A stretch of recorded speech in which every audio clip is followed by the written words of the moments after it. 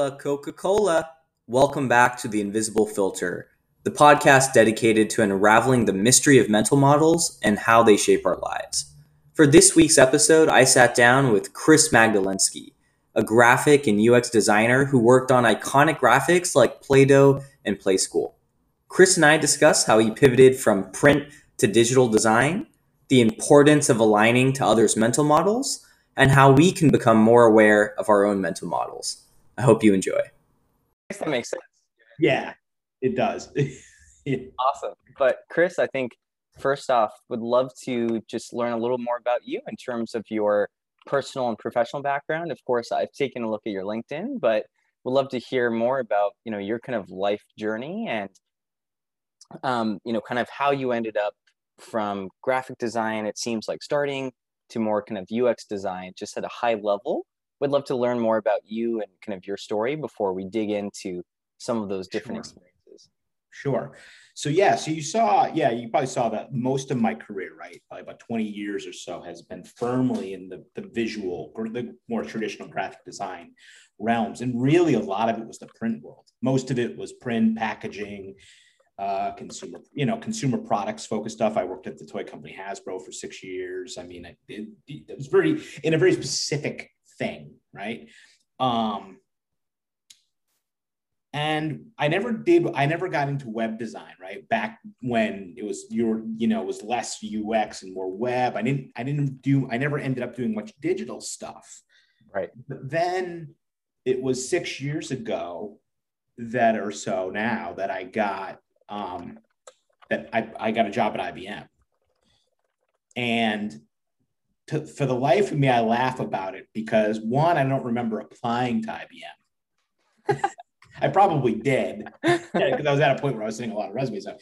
And they called me up and they're like, "Hey, we got your resume. We want to talk to you." I'm like, "Sure, you're IBM. Yeah, okay." Like, "Who's this?" They're like, "IBM." I'm like, "Okay." And after quite a interview process, I got in to IBM and there was no print. Print was gone. Everything was digital. And it wasn't, when I first started, it wasn't quite UX. Like it was a little more just like general graphics that they needed for their websites or marketing materials. I helped them with presentation stuff. I have a background in video too. So I helped them edit things and, internal podcasts and internal videos. And so it was kind of a mixed bag. About a year in, everything changed and they brought in they built out a formal kind of product design team. So pretty much almost overnight, my role went to UX designer, having never have done it before. Interesting. Yeah. And then it was sort of just learn. And I was fortunate in a lot of ways. I was fortunate to have that opportunity. I didn't go to like a boot camp. I mean, I took maybe a few classes here and then I did some online stuff, but I never got formal training in it. So I got to do a lot of this learning on the job. And it was a lot of like visual design, a lot of this UI visual end of things while still being involved in the user testing and things like that. Yep. And then just recently, as of, I guess, 3 months ago, I changed jobs because IBM is a painfully unstable company. So that's the long and short of that. And now I'm a sole UX designer in a smaller company that deals in like multifamily rent, real estate, like apartment complexes and things. We do cloud software for that. And then my role is a similar thing, but I run everything. I run the research. I do all the wireframing, the discovery work, the competitive research, all that. When I work with 2 product managers and the development team. So that's where I am now. And that was sort of I always say I kind of got a little lucky. It's a lot of people ask me, well, how did you do it? And I'm like, right. I hate to tell you, I got a little lucky in certain ways. It was probably I had to kind of advance my skills once in there, but to get the opportunities to jump in, because it was extremely hard to move from print to digital. I really want to explore that further. Yeah, okay. Because to me, that's just like and so the topic of the book that I'm writing about is your mental models, which is hopefully a familiar concept given your UX research and design experience. And to me, mental models are basically an internal representation of our external reality. They kind of manifest themselves in our thought patterns, the way that we reason, why we think some things are more important than others, etc. Right. And to me, you pretty much had to change a lot of your mental models in terms of, the medium, and the way that users interact with it is fundamentally, at least to me, very different in terms of print versus digital. Yeah. And so I would love to kind of dig into how you went about adjusting your own mental model. I know you mentioned classes and other things, but I'd love to, really dig into how exactly you were able to transform your own thought patterns and ingrained beliefs about maybe users or the medium as, your career shifted as well. It's interesting because I don't remember it being a difficult transformation for me, right? And I can attribute that to a few things. The first one I think we'll sit there right off and say is, after 20 something years of, hey, go design me a logo, then design me 15 more, hey, make this package. And I was getting tired of the traditional graphic design. So it was easy to kind of shed that aspect of it for me. Got it. Because when one of the big things the biggest thing to switch is that it's not about how it looks, really, at its heart. It's about how it operates. So I think it was very easy for me to be like, oh, so I don't have to worry about like making this thing look not saying aesthetic, no, but that's not the goal. We want to understand the thought process. It was very much easy for me to make the transition from that end of things. Interesting. Okay, the second thing I think was that I had such a background in these other mediums like writing, filmmaking, generally these more storytelling mediums. And I think that there's an aspect to that comes into play too, right? You have to understand the stories of your users. You have to understand the story of your product. You have to understand all this. And so that was another easy transition to make. Right. And not saying that like it all came overnight, right? I'm still reinforcing it, but it was easy to kind of shed one thing and move to the other. And the last thing I think that was the most important to me. So I said that it was the shedding of the kind of traditional designs stuff. I was always a fan of. I'd always consider myself an armchair psychologist.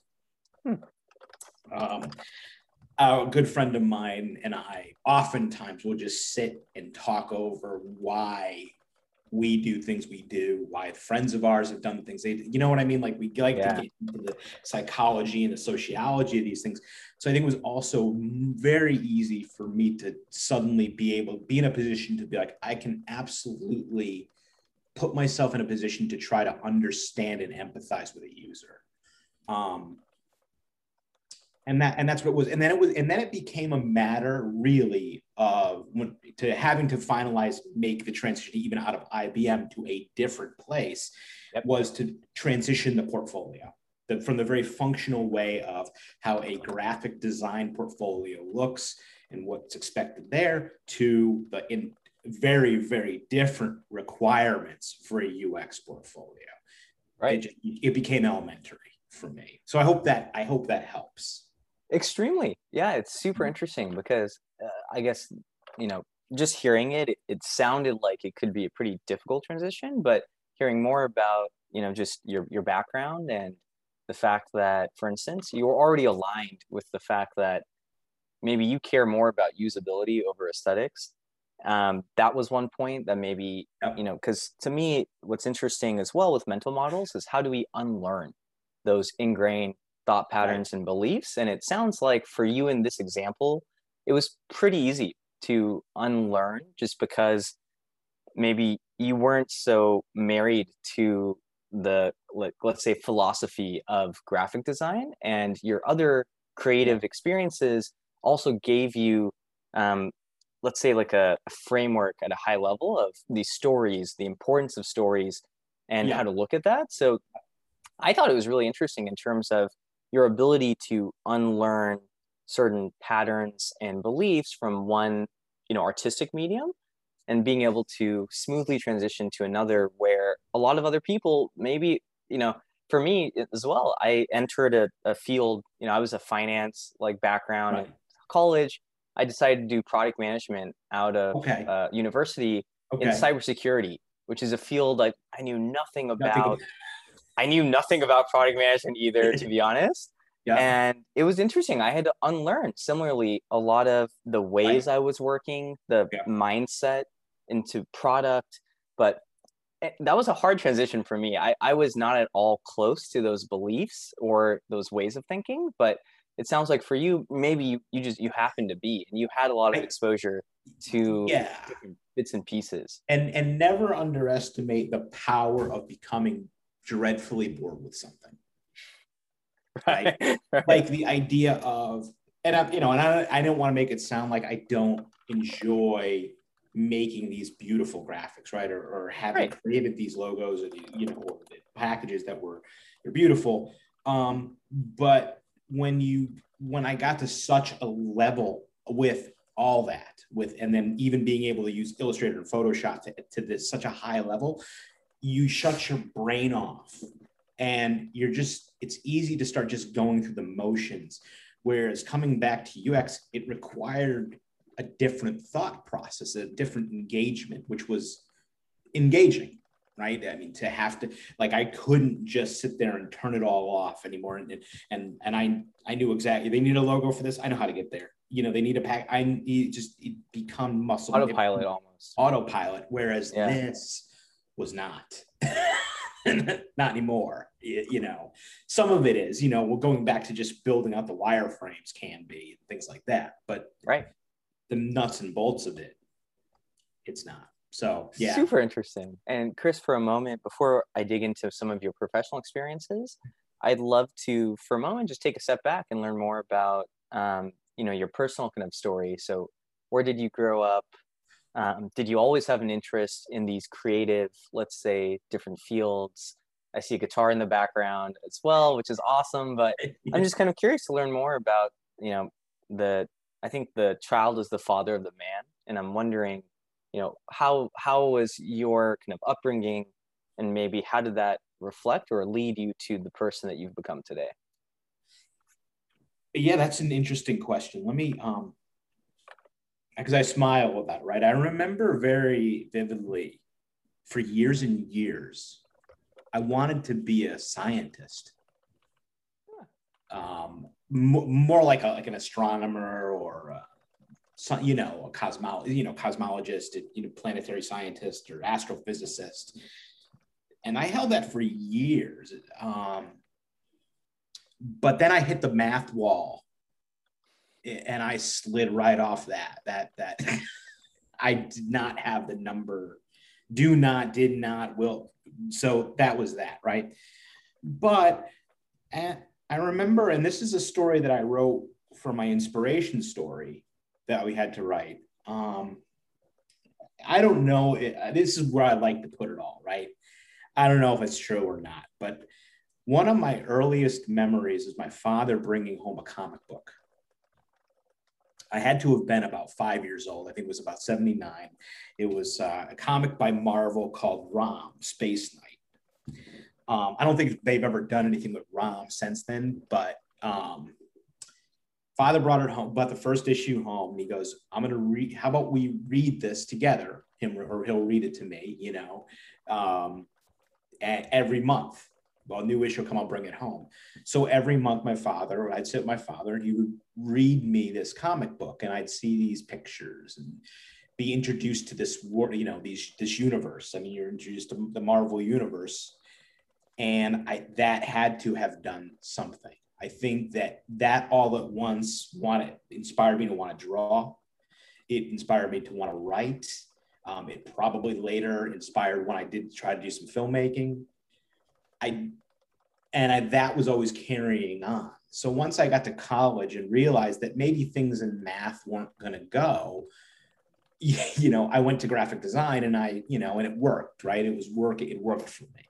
But I think that story in itself was what had such an influence. That's amazing. Yeah. That is so cool. And I was just smiling throughout that as well, because I personally feel a little similarly about not the Marvel comic universe, but kind of different manga and the Japanese, let's say, comic universe. Okay. And all right.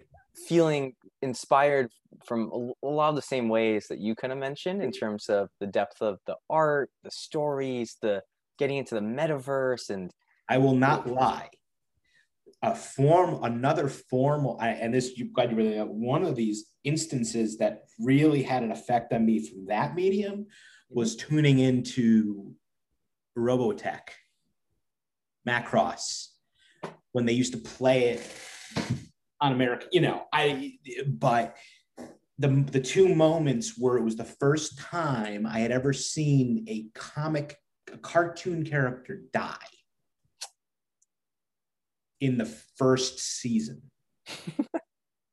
The second biggest thing was watching humanity lose a war. Mm. And it ultimately being taken over for that file, whatever, for, I believe it was the Invid invasion, right?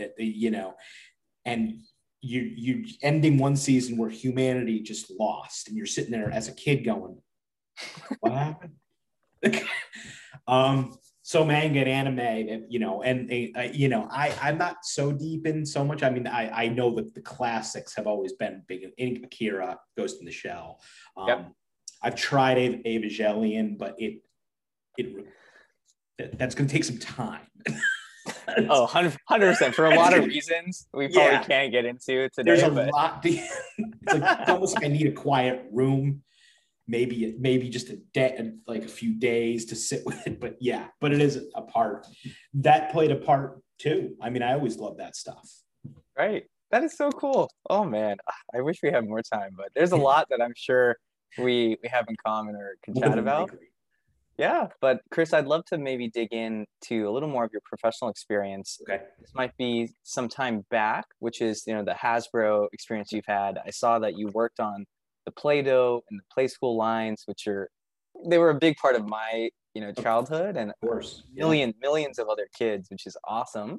Yeah. I'm kind of wondering, from a mental model perspective, you were put in a role where you were designing for an audience that you couldn't naturally empathize with, kids.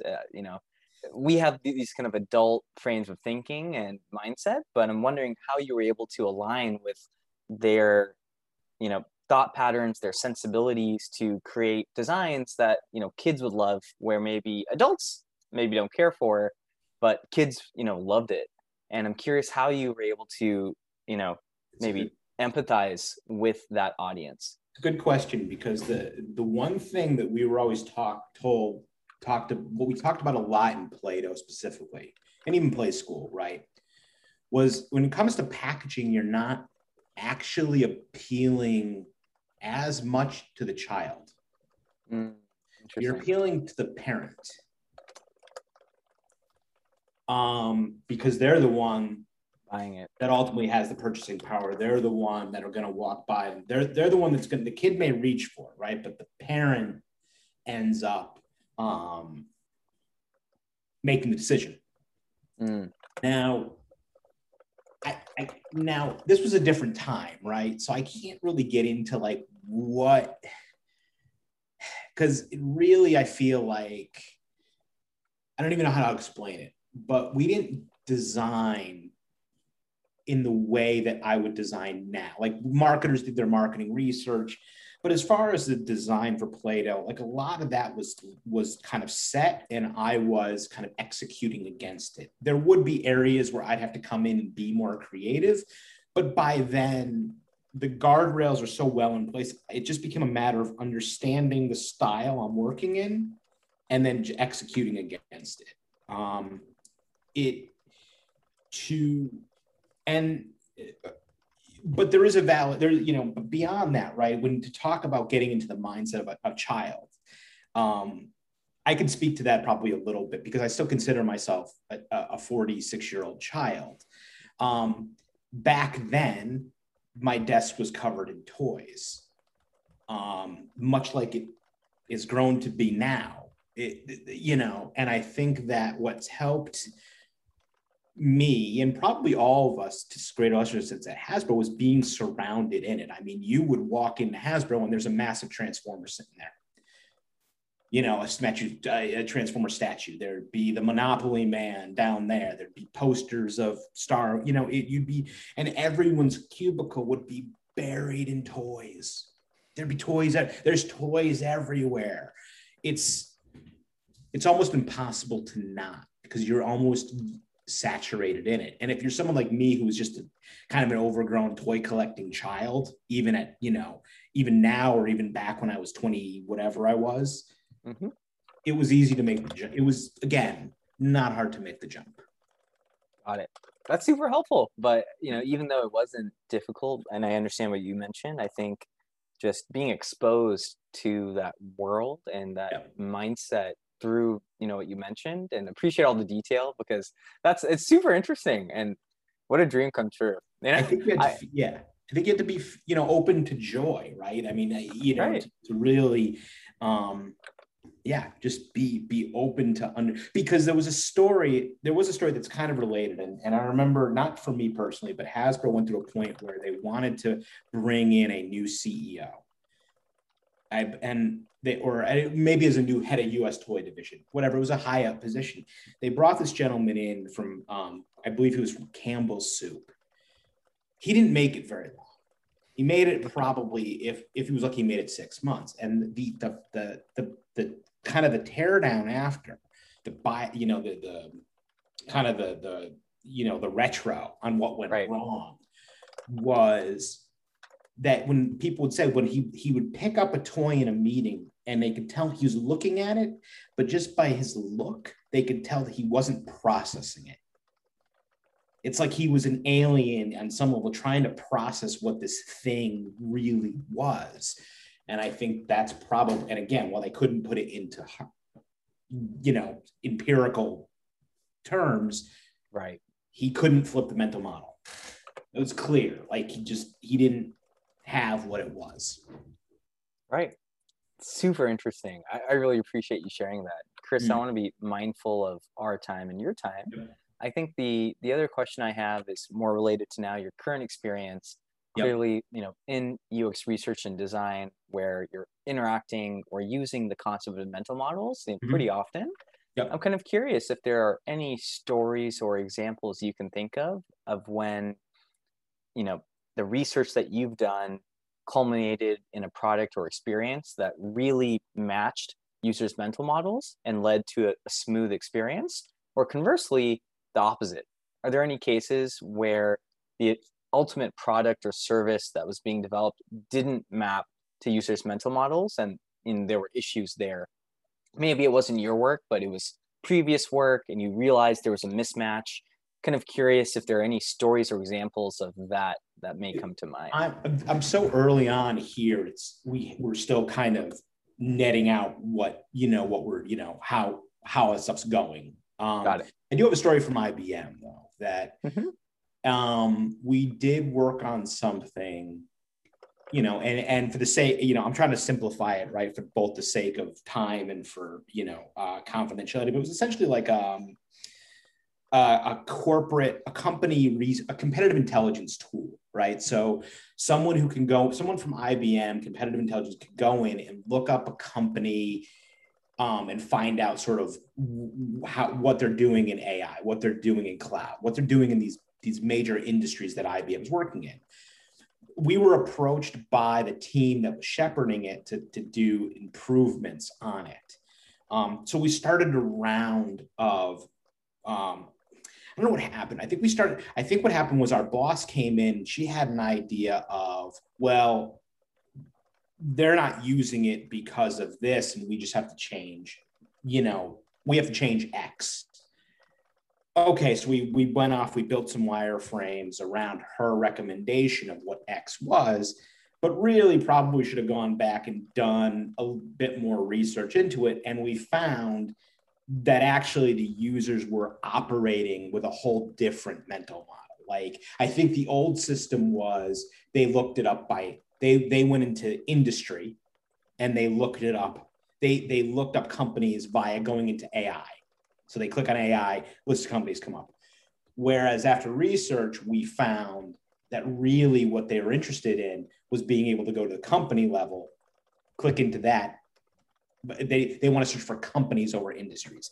That was a major pivot we had to make partway through the process. We had already undertaken. Fortunately, we didn't go to code with anything, but it was definitely a cautionary tale about probably not hitting the ground running with research first. Right. Makes sense. And the importance of kind of aligning to your prospective users' mental models so that Right.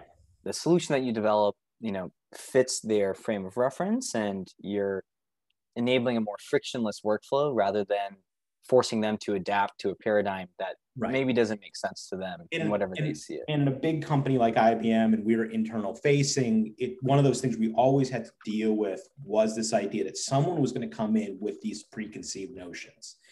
And sometimes it's tough to push back against those. And sometimes, even if you can push back, sometimes it's so easy to just get caught up in them. You're like, okay, fine. But it's where I learned we all learned a valuable lesson about, okay, just let's stop, take a breath, reassess. So I hope that answered. Super helpful. And Chris, just the last maybe small question I had is, I think that example is perfect. What it illustrates to me as well is, the difficulty with being aware of those preconceived notions. Some people might call it bias. It might be more specific, which was that example. Yeah.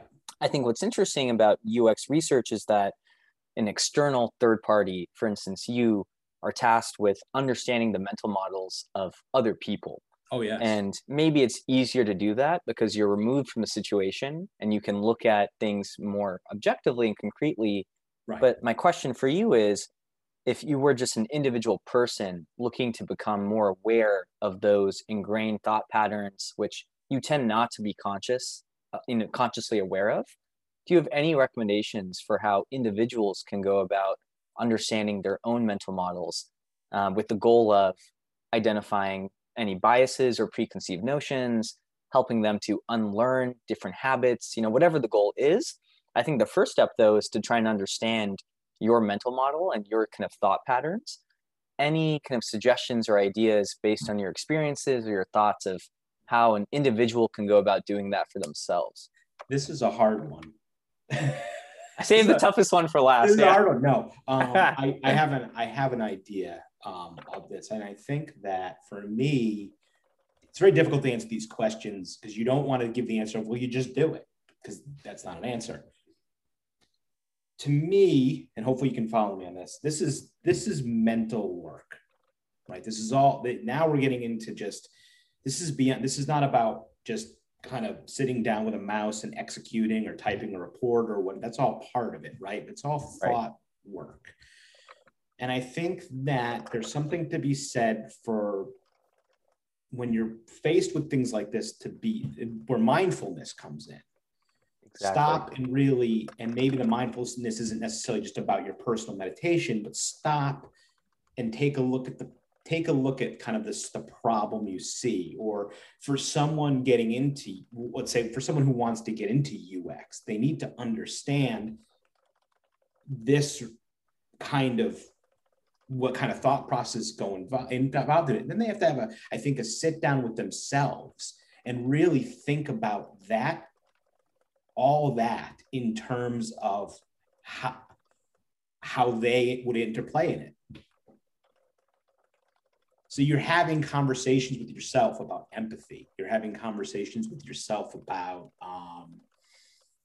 being able to see past how maybe you use an app, for instance, as opposed to how someone else might use it. But I think like it's a lot of mind work. And maybe even a point where like a lot of in our writing work, you're actually writing stuff down as you're thinking about it. I think it's the only way you can start to switch your mind about it, because then you can go into these situations and say, okay, I'm going to take a breath. I'm going to think about all the stuff I thought, and then I'm going to try to, apply it here. Hopefully that makes sense. It's kind of an abstract concept.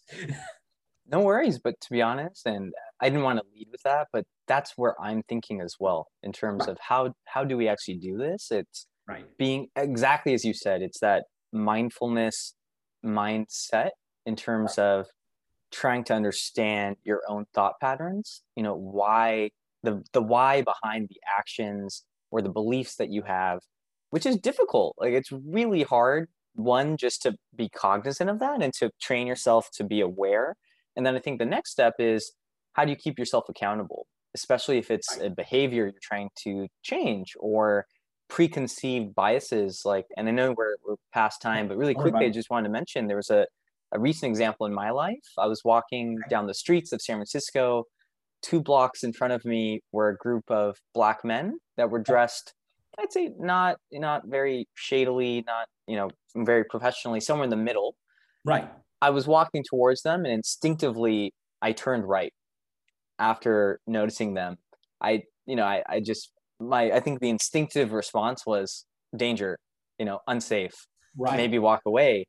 And then I processed right after, why did I just do that? If those men were not Black and a different race, would I have done that? Would it have mattered? Would it have mattered if they were wearing different clothing? Would I have acted differently? And that it bugged me that I wasn't, consciously kind of aware. And that I think is the first step.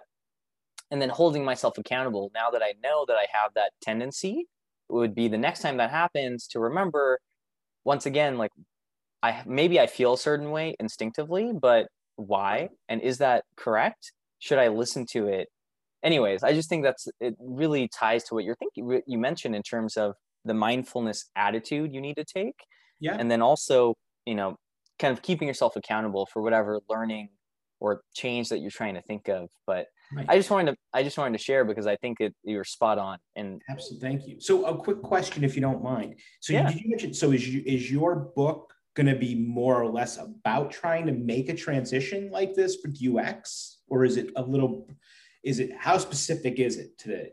I'm so sorry. I just realized I didn't even give you like the blurb ahead of talking about it. That's okay. But in a way, it's almost better because you're not influencing anything from me. You didn't anchor on something, right? No. Right. So I think once again, it's in its early stages, like I think most of our books, but the idea is to explore and then apply the concept of mental models to everyday and interesting challenges that people face, whether it's confronting bias and automatic thinking, so it falls unlearning behaviors, addressing anxiety, if you think about CBT and shifting your mental patterns there. But there's a whole host of these situations that we might find ourselves in every day, or some other less common but interesting situations where applying mental models, I think can be helpful either to reduce the negative impact in the case of bias and other things, or optimize the positive impact in terms of solving problems better, working better together as a team with shared mental models. But that's kind of the core of the book, is to help individuals address those challenges and then achieve their goals through actionable takeaways, keeping mental models in mind. That's fantastic.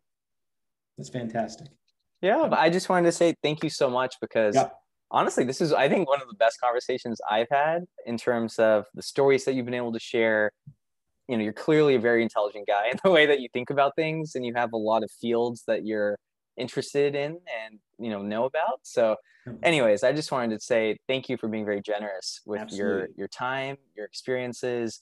I really enjoyed this, and even if it's not about the book, I'd love to stay in touch. I think you're a really cool guy. Like I was going to say, if you reach out anytime. I'll make the time. Thank you. And I just wanted to say also, I love fantasy and sci-fi. I'd love to read any excerpts or things that you have. If you're comfortable sharing along the way, you're looking for more thoughts or feedback, I would love to help out any way I can. I absolutely will. Well, thank you so much, Chris. Really appreciate your time. Yep. Hope you have a good rest of the day and a Nice good meeting week you. ahead. You too. All right. Thank you. Take Bye-bye. care. Bye-bye.